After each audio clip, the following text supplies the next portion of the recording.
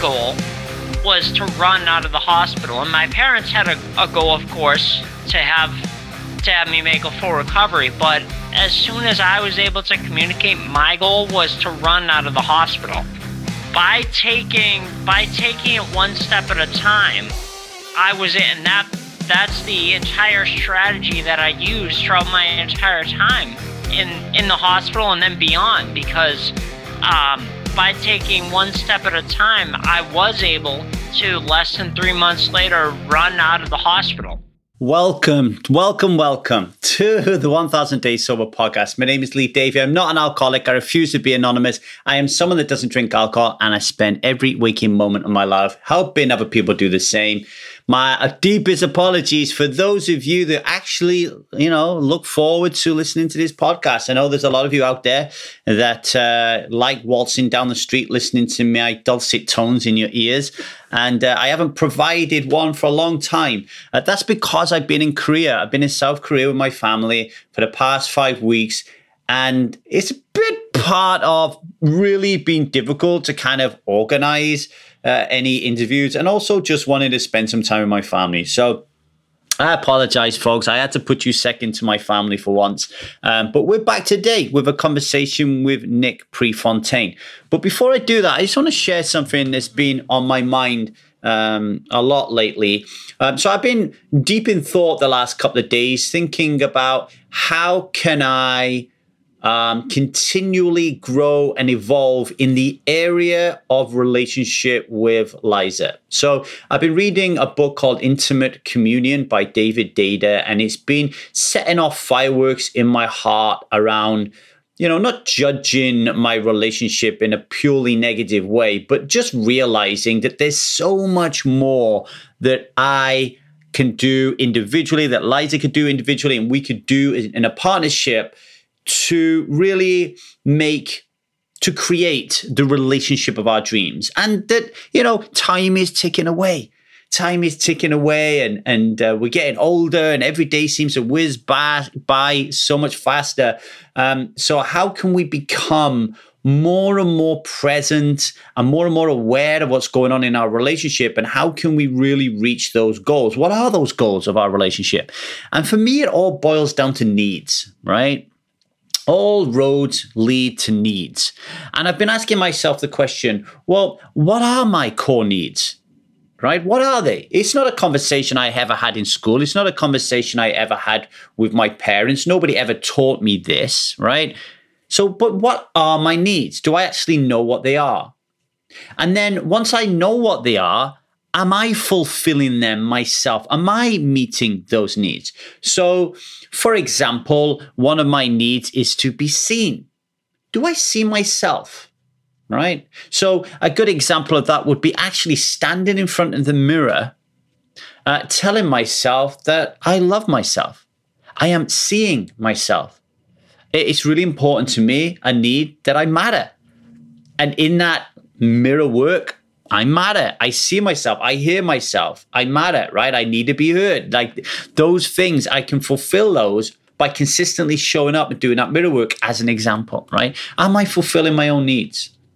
If one of my needs is touch, am I providing myself with touch? If one of my needs is freedom, space, am I making room for that in my life?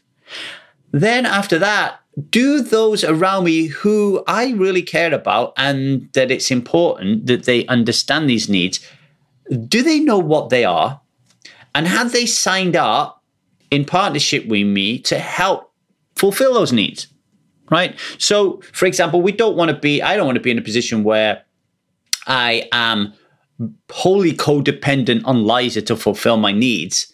I really need to be ensuring that I am fulfilling my own needs, and then Liza comes in as her part of fulfilling the needs of the relationship, right? Is she aware of that? Okay. And am I aware of what her needs are? And have we both signed on to do our bit to create the trust and security in our relationship in order to keep the germs out? And then do we have a system in place where we're checking in and make sure that we're actually doing what we've signed up to do? Right? So those things have been rattling through my head, really important. And then when I think about Strive, and I think about, we're just at the moment coming towards the end of a 31-day challenge where 8 people said, oh, I'm not going to drink alcohol for 31 days. And they went through the stuck phase of the Strive method, which is our first phase of assignments, which takes 31 days. And we're coming towards the end of that now. And I realized that when people drink alcohol, it's because they have an unmet need, right? They feel lonely. They feel disconnected. They feel shame. They feel a lack of inclusion. Shame isn't a need. They feel a lack of touch, a lack of intimacy. They are not heard. They're not seen. They're not valued. They have a lack of excitement, a lack of fun, a lack of joy, lack of play, a lack of autonomy or freedom or space, right? And then they drink, okay? So at the moment, the big work that we're doing at Strive, we're just going to start on this journey, is to really laser in on needs, right? What are they? Are we aware of what they are? Are we fulfilling them ourselves? And how are we doing that? Are those we love aware of them? Are we aware of those needs? And what metrics do we have in place to make sure that we're scratching those itches, right? That is the work that we're doing at Strive. And if you have a need to feel included, to feel accepted, to feel seen and heard and valued, to have companionship and friendship, to be a part of something, if you have a need to be challenged, if you have a need for humor and fun and excitement and interaction and autonomy and partnership, then Strive can provide that for you. All right? Strive can provide that for you. Maybe today is the day that you find the strength, the courage, and the vulnerability to get out of the stands and into the arena. I'm here to invite you to respond and email me at thestrivemethod@gmail.com and say, yeah, Lee, how can I join Strive?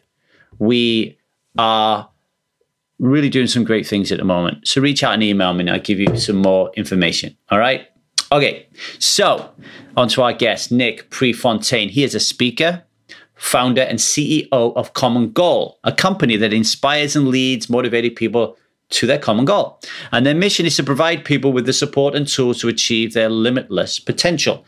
And in today's episodes, you'll hear Nick talk about his near-death experience in a snowboarding accident and how it became the pivotal moment for his life and how he learned from that process and created what he calls the STEP challenge, okay? Not the STEP challenge, the STEP system to get through any issue in life. It's the acronym: support, truth, energy, perseverance, okay? And he's going to talk about that today. And also, you can get a free e-guide from him as well. So listen to him talk about that. He'll give you the details later on in this call, and you can check it out down below, and you can go to his website and get a free e-guide on that. All right. So without further ado, I'm going to shut the hell up and leave you in the capable hands of Nick Prefontaine. And like I said, if you want to learn more about Strive and to get involved in something quite amazing, then email me at thestrivemethod@gmail.com. Okay. All right. Much love, everybody. Strive on. Nick, how's it going, my man? It's going outstanding now that I'm here with you, Lee. Yes, like we were saying before we came on, it's been a long time. And Joy Caffrey, a previous guest on the show, huh? Yeah, Joy and I have actually been working together for, it's over 2.5 years now, I believe. That's a glowing testimony to her qualities as a coach that you're still working with her after that long, for sure. Oh, she's amazing. She's absolutely amazing, and the amount of things that I've worked through with her and that I've evolved so much since that first conversation 2.5 years ago. Yeah, definitely a glowing review. She's unbelievable. She's a magical woman. So tell us a little bit about your story, Nick. Why did your story end up at this spot with me and you talking together? What led us together? Start from the beginning. Sure. So I actually when I'm tempted or when I'm asked to my origin story and to go back to the beginning, I can go back to my snowboarding accident. So in 2003, I was in a snowboarding accident, and I was on my way to the mountain with my friends. I got to adjust this. Hold on. No worries. I was on my way to the mountain with Ski Club, with all my friends at Ski Club. And I realized when I was getting ready, because my friends and I had all brought our snowboard gear onto the bus to get ready. So I realized when I was getting ready, Lee, that I had mistakenly forgot my helmet that day. And I usually wore it selectively only when I went to Ski Club because it was a bigger mountain than I was used to.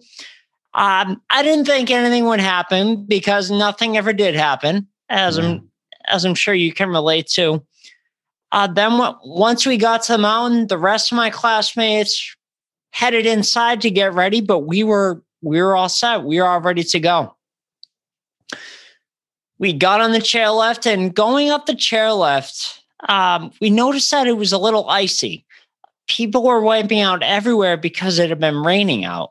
And then we got to the top. I buckled into my snowboard, took a breath of that crisp winter air, and charged towards the biggest jump in the terrain park with all my speed.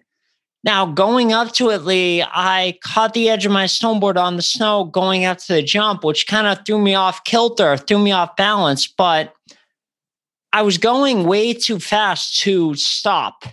So I was forced to go off the jump, and in the air, I rotated since I was off balance and ended up landing on my head. Oh. I was later told that I did land on my head and that I actually wasn't wearing a helmet. So that was all kind of after the fact that I pieced together the memory based on what people were telling me and things like that. It was interesting because there was a lot of things that happened that broke my way, if you will. When I got in the accident, even though I wasn't wearing a helmet, I was wearing some big goggles, snowboard or skiing goggles with a lot of padding. I'm told, the paramedics told me this, and the first responders told us this later once I got to the hospital, that after I made the initial impact and I continued to roll down the mountain and make more impacts with the mountain, with the ice, my goggles mysteriously, or not so mysteriously, depending on what you believe, it rolled with each impact, embraced each impact. So I was very fortunate in that regard. Then I was also very fortunate, Lee, that out of all the paramedics working in the area, there was only one who could intubate right on the spot. And because of the severity of my injury, I needed that to be able to breathe. So luckily for me, the person who showed up at the mountain that day was that person. So when you say that, you mean he had to go into your throat and create an airway? Yeah, exactly. Yeah, he had to intubate, not necessarily like cut or anything, but he had to go in and intubate. I don't know the medical procedure. I'm again piecing together what I was told. Then when I got to the hospital, the doctors would come into my room and they wanted to share updates with my parents on what was happening and the prognosis. And as you can imagine, in the early stages, Lee, it wasn't more and more positive. If anything, it was more and more negative when I first got into my accident. My parents recognized that and they stopped the doctors and said, no, not here, not in front of him. So they made him go out of the room to share what was happening with me because they didn't want, even though I was in a coma, unable to communicate with anyone, they knew I was still taking in information. So I was very fortunate. Obviously, I had no control over that. I was very fortunate that they were able to take that precaution, take that measure to stop the influence of the negative information coming in. Once out of the room, the doctors told my parents that I probably wouldn't ever walk, talk, or eat again, even if I came out of my coma. Wow. So definitely a tough pill to swallow, if you will. But I was fortunate. I'm blessed, and I'm fortunate. The family and my parents that I grew up in, they didn't accept that. So they took the information, thanked the doctors because they realized that the doctors had to give them the worst case scenario. So they took the information, thanked the doctors, and I wasn't aware of this. So they allowed me to treat it like any other situation. After a month, when I was stabilized, because I was in a coma for 3 weeks, they tell me. I've seen videos of myself in the ICU with my eyes open. I don't remember anything from the ICU because I was coming off of all the drugs and medication from a partially induced coma. So I don't remember a month. I got in my accident on February 5th. On March 4th, I started having memories again. From as early on as I can remember, my goal was to run out of the hospital. And my parents had a goal, of course, to have me make a full recovery. But as soon as I was able to communicate, my goal was to run out of the hospital.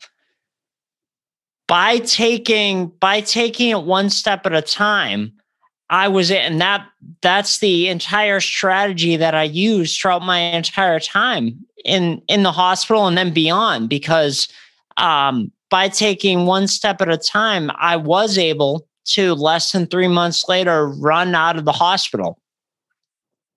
So I'll pause there for a breather if you have any questions. Well, first of all, that's incredible.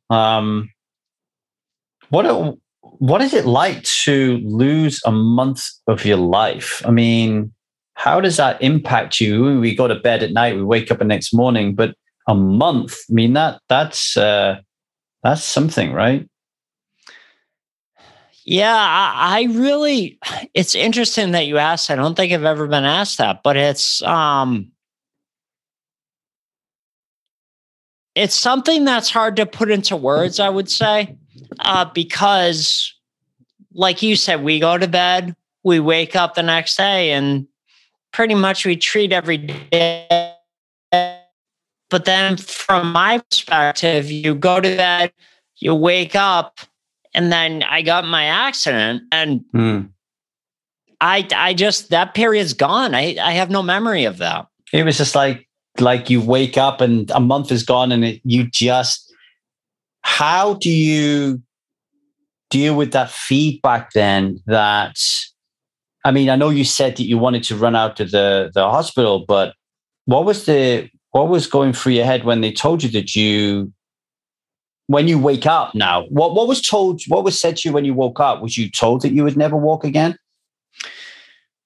No, a few things about that. I wasn't, because my parents did not let anything influence me. I wasn't aware that was the prognosis. I had no idea. Right. So I just got up. How important do you think that was? Oh, it was vital. It was vital. It was very important that my support recognized that early on in my recovery, and they didn't let it influence me.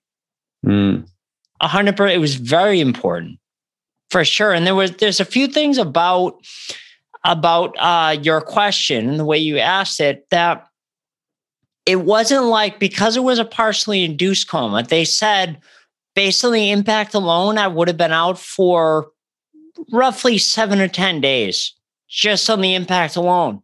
However, because it was a partially induced coma, that's why it went longer. And that's why I have trouble remembering that period when I first came out. I get you. So they haven't told you that to all intents and purposes, you're kind of dead in a living body. You're not allowed to talk. You can't talk. You can't eat. You can't walk. They haven't told you any of this. And then 3 months later, you're running. How did that happen? Well, actually, it was 2 months later. I meant from when I first got in the accident, it was less than 2 months later. It was interesting because I utilized a system, and I've utilized a system, Lee, my entire life, which is just continue to take your next step, and the next step will always become available to you. I've utilized that throughout my whole life. However, I've never been able to put into a system and words, if you will, what that is. And that's exactly what we've done at Common Goal with the STEP system, is broken it down. And that's what I utilize. And that's what everyone else can utilize to this day. It's really changing a lot of lives. And it's an acronym. So it's support. S is support. You got to make sure you have your support lined up right at the start. And this will save you a ton of time and frustration in the future. If you really have that dialed in, who your support is. T is trust. Trust that your next step will make itself available to you once you take your first step. E is energy. If you don't have your energy, how are you going to affect and help others? And then P is persistence. Once you get up, keep taking that next step, no matter what. Every day, just keep taking that next step. So that was the system that I used just by continuing to take my next step. I was able to run out of the hospital less than 60 days later. So if we were to use the STEP process with somebody who wanted to stop drinking alcohol, someone suffering from alcohol addiction, let's just go through that a little bit. What would you think is the most important facets of support that you've found in the work that you've done for somebody listening to this?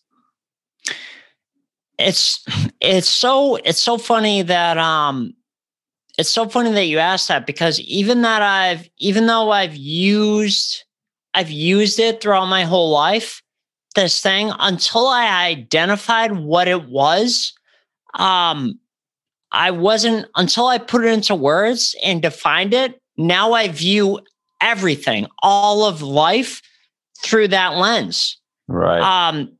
The support, and especially if it's someone who's looking to stop drinking alcohol or using drugs, is just continue to take one step at a time, and in this case, it's one day at a time. Just continue to take your next step and trust that once you take your first step, which is the hardest, oftentimes, as I'm sure you know, that your next step will always become available to you. What do you mean when you say trust that your next step will become available to you? This sounds like an ethereal, otherworldly connotation to your statement. Could you ask that another way? So are you talking, because there's different ways of approaching it, right? It's like having a plan. So you could get really rational and logical and say, okay, this is the plan. I want to get to A to Z. And in order to get to A to Z, I know I've got to get to A to B. So there's a real rational, logical way of looking at that. But it sounded like when you were saying trust that the next step will reveal itself, seems more like we don't know what it is, but you've got to trust that it will show up and present itself when it's ready, which felt a little bit more like, you've got to trust in the universe, God, or whatever you believing will show you the guideposts when you need them and you're ready for them to take that next step. Does that make sense? Yeah, thank you. Thank you for clarifying. So another way that I can explain that is, I get if it's you're at A and you have Z or Z to go to, if you're saying, but candidly, you can't be focusing on Z, because if you're focusing on Z, you're very easily going to become overwhelmed with any kind of a life challenge, setback, or trauma. So you can apply this to anyone that's looking to stop using drugs or stop alcohol use, is that they just have to don't focus on the end result. Just focus on one day at a time. Just focus on A to B, not A to Z. Because if you focus on A to Z, you're going to get overwhelmed. So as I'm sure has been your experience, if you focus on the end result or the big goal, like once I set that goal that I was going to run out of the hospital, I'll phrase it another way. Maybe this will help. Once I had that goal, and it wasn't something that when I was crunching numbers or anything like that, I was like, okay, this is what I'm going to do. It was just a voice inside of me. And I've always been good at listening to and acknowledging that voice inside of me. Once I set that and I was like, all right, so that's what I'm shooting for. I made everyone around me, my doctors, therapists, nurses, parents, everyone was aware that that was the goal. Now, what do we have to do to help me get there? So that allowed me to take it one step at a time and just continue to focus on my next steps. So you talked there about trusting your intuition and having this great relationship with yourself and trusting yourself. Where did that come from? I've been working with Lee Davey for the last 3 months on my sober journey, and he is truly a coach master and thoroughly qualified in all areas. Lee is the kind of person that never gives up on someone and will work tirelessly to support you to achieve your goals. I would thoroughly recommend him to anyone.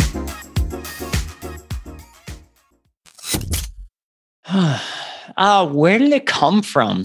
That's a great question. I don't know. I think I've always been, Lee, I think I've always been good at listening to that inner voice.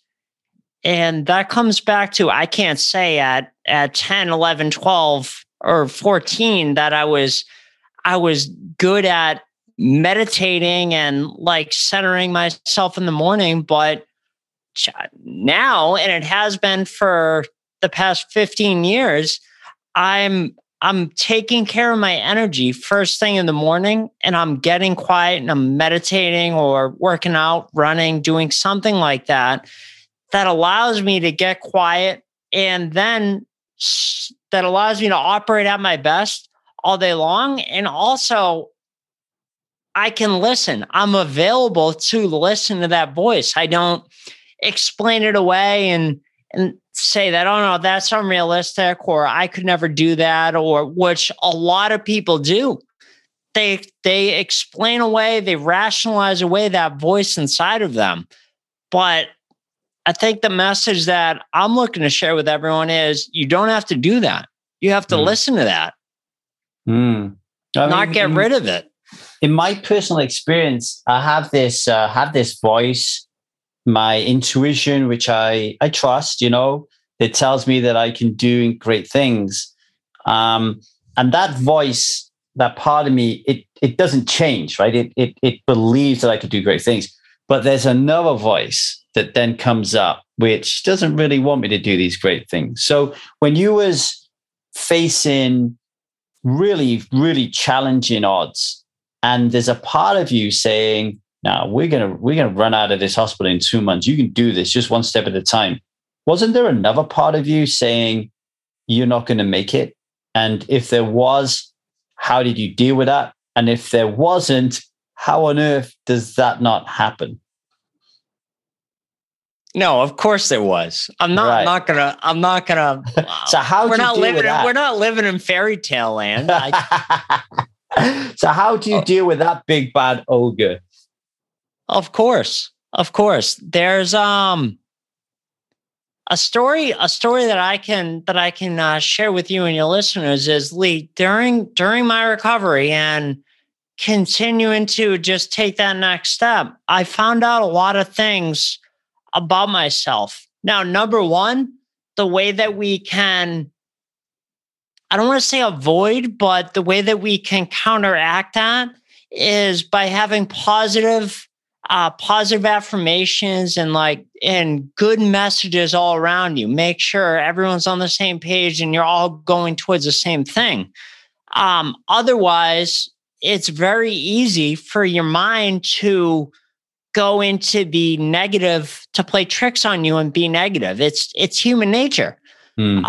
So by surrounding myself with, there were affirmations, I couldn't even walk. So there were affirmations all over my room that said everywhere I looked. And it wasn't like I could get away and walk out of the room.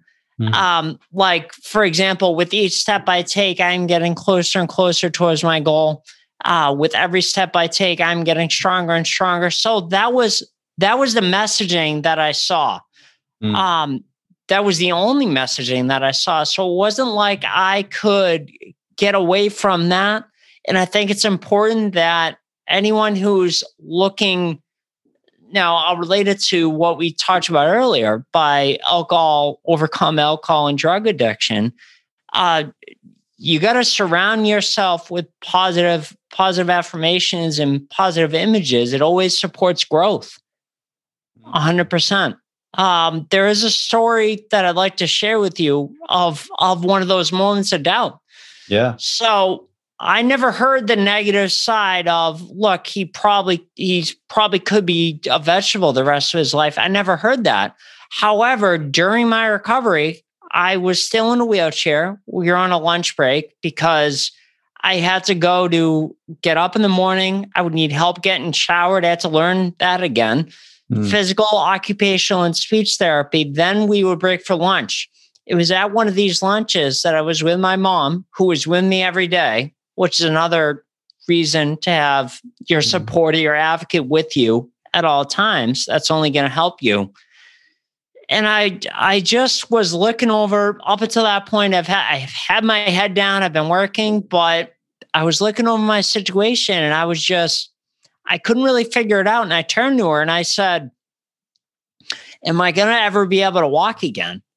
And she said, of course you are. What do you think we're doing here? That's why we're here. So you can get that back, get everything back, and we can go home and you can go back to school and everything with your friends. So it was that moment. That's really the only moment I can say that there was doubt in my mind. But it was at that moment that my mom didn't even hesitate.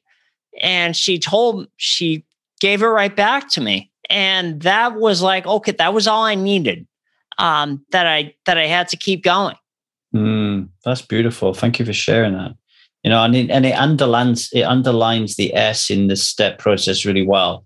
For people listening, just summarize, just surround yourself with people who are going in the right direction as you, that have got your back, that are going to be positive and are going to be super supportive, and they're there when you need them, right? Absolutely. Super, super important. Is there a part of the support in the acronym as well about supporting yourself? Because I guess one of the things I find, and I pick up in Strive sometimes, is I'll say to some of our community members, stop giving your power away to other people and relying on other people to save you.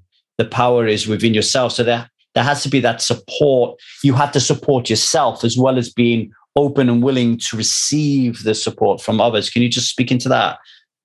100%. That is definitely, I don't know if it's if it's part of support, but it is for sure part of the whole system. It actually might fit better with trust. Trust. That you have to trust yourself.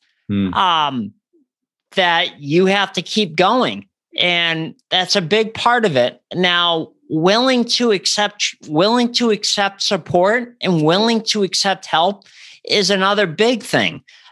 Because there are a lot of people out there who the support is there, Lee. You could probably attest to this. The support is there around you. They just don't want to acknowledge it. They're not open to receiving the support. So then they're really dead in the water. You have to be open to receiving the support, the help and support from all areas. Yeah. You have to get over your shame.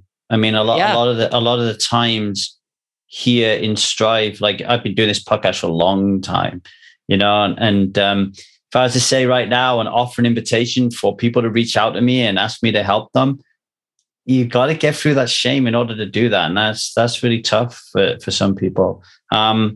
Trust. I'm going to ask you another difficult question here, but what advice can you give to people who really struggle in that area and don't trust themselves? How can they turn that around, do you think? They can turn it around. You're giving me some great questions today. I'm challenging you, Nate. Yeah, no, I love it. They can turn that around by starting with small wins. And trusting themselves on very small issues. And then from there, they can stack on that and it can grow. But if they don't start, there's no growth. And there's no way that they're going to keep going if they don't start. Now, 0 to 1, or like doing the first day, for example, is often the hardest level, 0 to 1. Not getting 1 to 2 or 2 to 3. It's 0 to 1. Most people don't know where to start. But oftentimes the steps are available. You just have to be open to it. And that's like releasing the shame and being open to support. Getting support from anywhere. It might not be where you think it is, but it's there. And what I like about that response is if you think about the step concept at a macro, and then you look at one aspect of that macro, which is trust, you can then use the same process with trust. I said to you, well, how can we learn to trust? Break it down into smaller steps. Step. Yeah. Everything. So basically you're just saying to yourself, okay, what would be a good test of my trust? What would be the smallest test of my trust right now? And try it out. And then someone else, and then someone else, until we get a little bit bigger and a little bit bolder and a little bit braver, Yep. Also, I say I don't know if this will be controversial or not, but this is my belief. Sometimes people think, Lee, you think life's too simple. But for me, if I think about my relationship with my wife, for example, trust and security are like two of the key elements that need to be in place in our relationship infrastructure to keep the germs out of our relationship. And there'll be lots and lots of times where for whatever reason, we stop trusting each other. And for me, like when that happens to me, I just say to myself, okay, you got to start trusting her again. Like that, to me, that's the vulnerability right there. There's no long drawn out process. There's no system. I just wake up today and I say, today, I'm going to trust my wife until she gives me a reason not to trust her anymore. And I'm going to do it. And then I'm going to do it again. And I'm going to do it again. So for me, I know it sounds really simple, but for me, and it works for me, trust is a choice. There's a big part of that in it for me. It absolutely is a choice. Yeah. And how I'd like to, maybe this will help your listeners, but how I like to view, because remember how I said since we created it, I view everything through that lens. Yeah. Yeah. So whenever there's any challenge or any new venture or anything that I'm tackling new business, new product, new anything, I look at it through that lens, and anyone can do this. That's okay. Do I have my support lined up here right at the start? Do I have accountability partners? Do I have a mentor to continue to give me those next things I should be looking for? Do I have the support? And then as long as you have that established, then you can go on to the next one, which is trust. Now, as long as you have that support established, you can trust that just by taking your first step, your next step is always going to be available to you. And then we've already talked about it, but then you can trust that voice that you have inside. Everyone has it. Call it Buddha, God, the universe, a higher power, whatever you want to call it. But everyone's aware of what I'm talking about. And then once you're doing that, your energy is then going, there's going to be no fear in the back of your mind. So your energy is going to be high and you're going to be able to take care of and affect others. Yeah. And persistence. You'll just be able to keep going as long as those things line up. I'll get onto EMP. For me, trust has always been easy because I just have the paradigm seared into my belief system that I will trust you until you give me reason not to trust you. But there are so many people who are the opposite, that they have parts of their psyche that are just built to protect them, and they don't trust anybody because when they grew up, these parts were given justifiable reasons to remain afraid and scared and closed in. I'm not saying when I was younger that I could trust everybody. That wasn't the case, but there was something about the way that my parts dealt with my upbringing that allowed me to continue and maintain that element of trust. And I think it's massive. I think it's really important. I mean, I was just even thinking then when you were saying about support, getting your support system in place. One of the first steps I imagine is you've got to trust that support system. You got to trust yourself, but you've also got to trust your support system. You trusted your mom. You had to trust the doctors. You other people who are helping you out. You had to trust them as well as trusting yourself. And if you believe in God or a higher power or whatever, or the universe, you trust in that as well. It's a massive, massive piece of it. Talk to me about energy. Energy. So I've already reviewed it. At the end, I can give your listeners a little bit. We actually have a free ebook called Step, which they'll be able to learn everything that we're talking about. And they can get that at our website, which is nickprefontaine.com/step. Okay. They're going to learn all about support, trust, energy, and persistence. But energy is so important because I even find it to this day, Lee, that I can be head down, like working. And there might be a fear reason why I'm doing that. In other words, there might be a reason, like a negative reason why I'm doing that.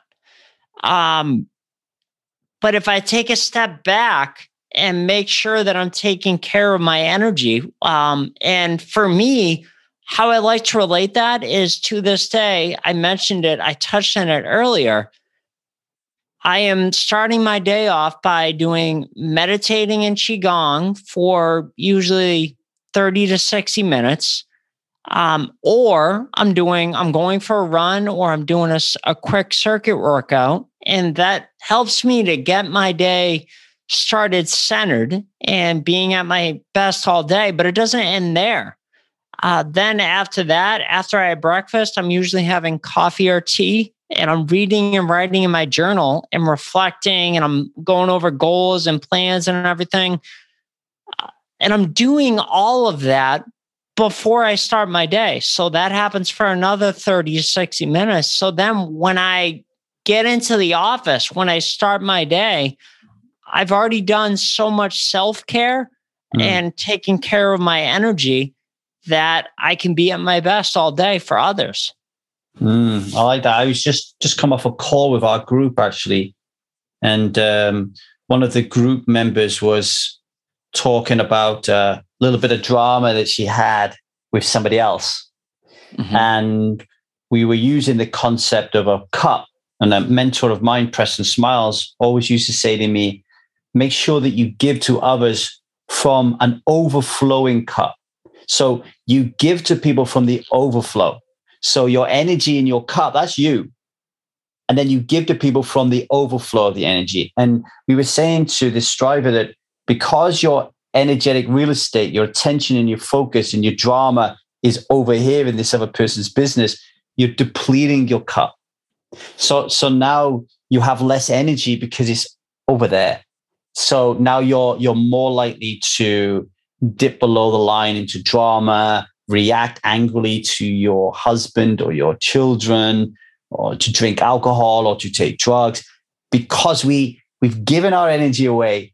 So we need to reclaim it. We need to find ways of taking care of ourselves and being really, really diligent about where we apply our focus, where we apply our energy, and who we give it to. I guess, as Byron Katie used to say, like, whose business are we in? Like, stay in your own lane, so to speak. Do you know what I mean? Does that make sense? It does. And something else that I use, a strategy that I use is to take care of my energy, Lee, is, I don't know if you've heard of it, but it's a Ho'oponopono. Yeah. There's a couple of our group in Strive that swear by it. Yeah. So I have stickers everywhere to remind me. Tell people who are listening to it what it's about. It's a phrase, right? Yeah, it's 4 simple phrases, and the way that I learned about it, not to like get off subject, but the way that I learned about it was a book, Zero Limits, and that's by Dr. Hugh Len and Dr. Joe Vitale. And that kind of got me started on the path of learning more and more and more about Ho'oponopono. And since I learned about it, it's just constant in my head. I constantly do it in my head. And the premise is you're repeating 4 phrases. I'm sorry. I love you. Please forgive me. And thank you. What that allows to do on a high level, I'm just trying to give you a high level, but what that does is we constantly have, and anyone can attest to this, we constantly have memories replaying in our mind about our past, and they're not always good. Very, very often they're negative memories that are replaying, and we just keep replaying the same stuff over and over. But by repeating these 4 phrases, it allows you to clean those memories and get rid of them. And then that allows inspiration to come through. Inspiration, like I mentioned, it could be the universe, God, your own intuition, Allah, whoever, your intuition, whatever you want to phrase it. But that allows that to come through. So then I'm only taking action on what's coming through from divinity. That's what I term it. What's coming through from divinity. So if I'm constantly cleaning, I'm getting rid of the negative memories that are replaying in the subconscious. And I'm only taking action on the inspirations that come through. Yeah, our goal at Strive is not to help people to become people who don't drink alcohol. It's more helping people to become people who don't drink alcohol and live a self-led life. And by self is our divinity, right? So I'm helping people and guiding people to live from their divinity. And when you say I'm sorry, what was it? I'm sorry, I love you. I love you. Please forgive me and thank you. Please forgive me, thank you. It reminds me of compassion, which is the essence of self, right? Like if we could all come from a place of compassion, you know what I mean? It's like And it very definitely is tied up with energy, because if we're coming from a place from compassion all the time, boom, we've got energy all the time. It's when we slip away from compassion into the chaos that our energy gets depleted. And so I love that, man. Yeah.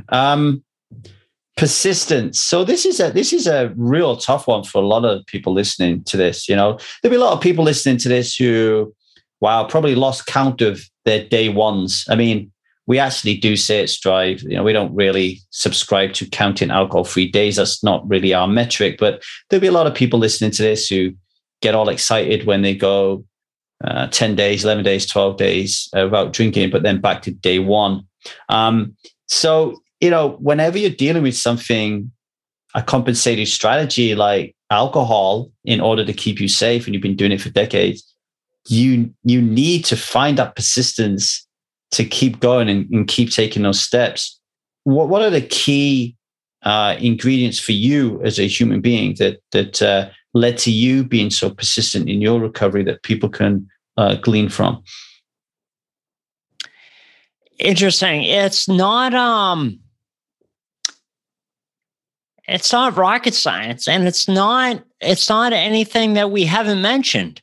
It's once we're able to identify our support, make sure we have that. So with that comes your advocate. Make sure there's someone you can rely on.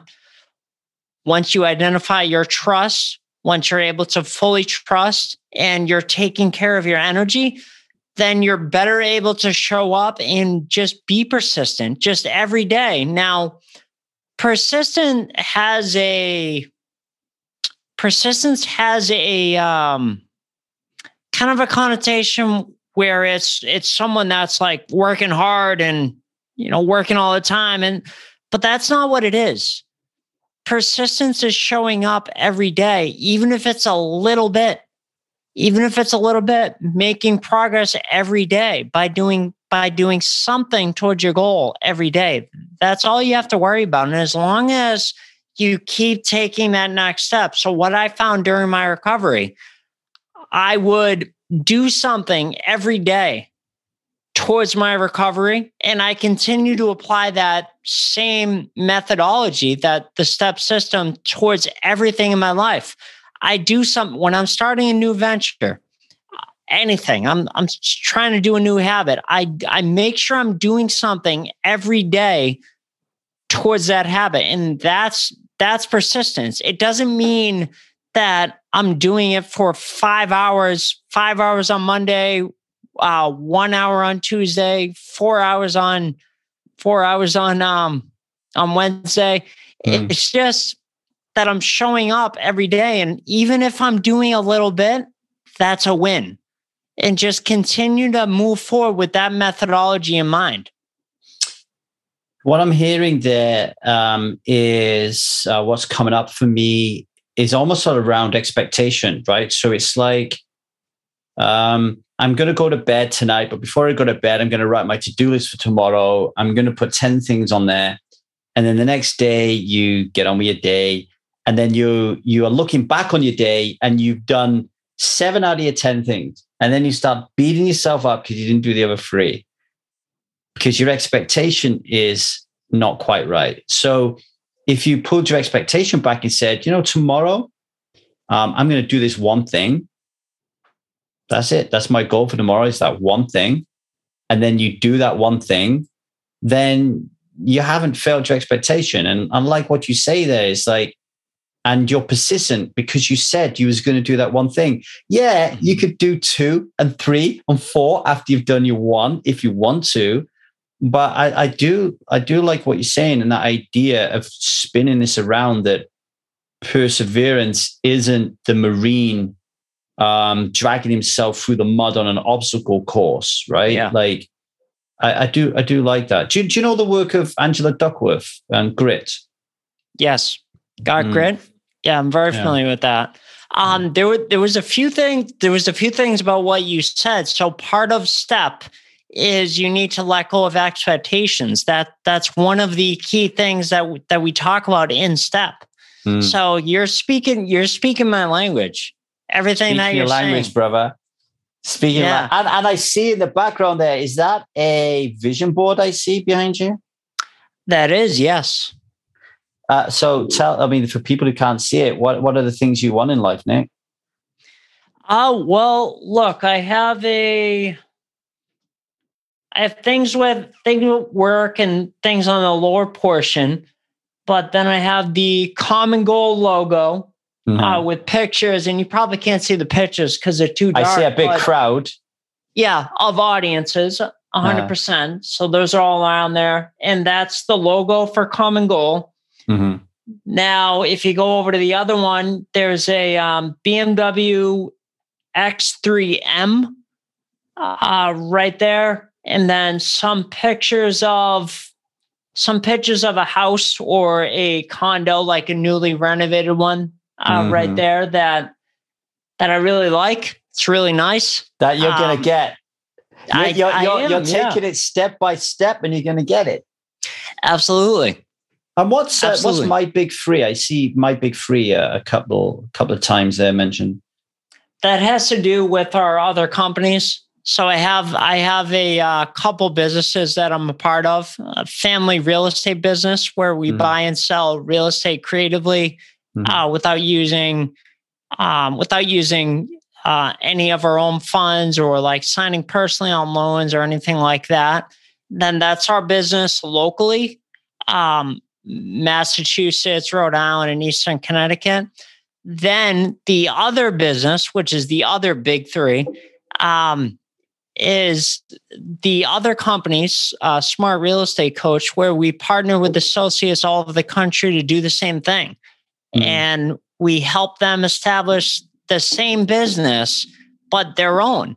So we partner with them for the first 10 deals. And then they're going to be off to the races. So whether they choose to continue to work with us and stay involved in our community, which a lot of them do, because we've done so much for them, they can. But usually it's through the first 10 deals, there's a big learning curve and get people up and running. It's really interesting. My wife said to me this morning, are we ever going to get our own home? And I said, one step at a time. We'll get there one step at a time. Nick, it's been a delight talking to you. Really appreciate it. What have you got going on? What do the audience need to know about you? Where can they find you? That kind of stuff. You have time to give yourself a little plug. Sure. I already touched on it, but the way that they can start out is head on over to the website. Our website, Common Goals website, is nickprefontaine.com/step.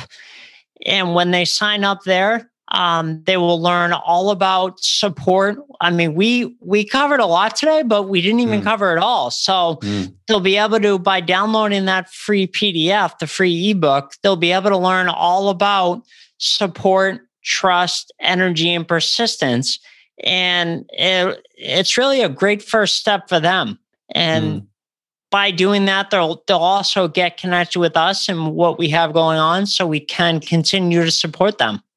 Awesome stuff. Nick, thank you for taking what was at the time a very tragic event, turning it around, being an inspiration, but more than that, choosing to spread your story and your experience around the world so it can impact other people and to help them get themselves out of some terrible jams like you did. Really appreciate it. Keep the work going, brother.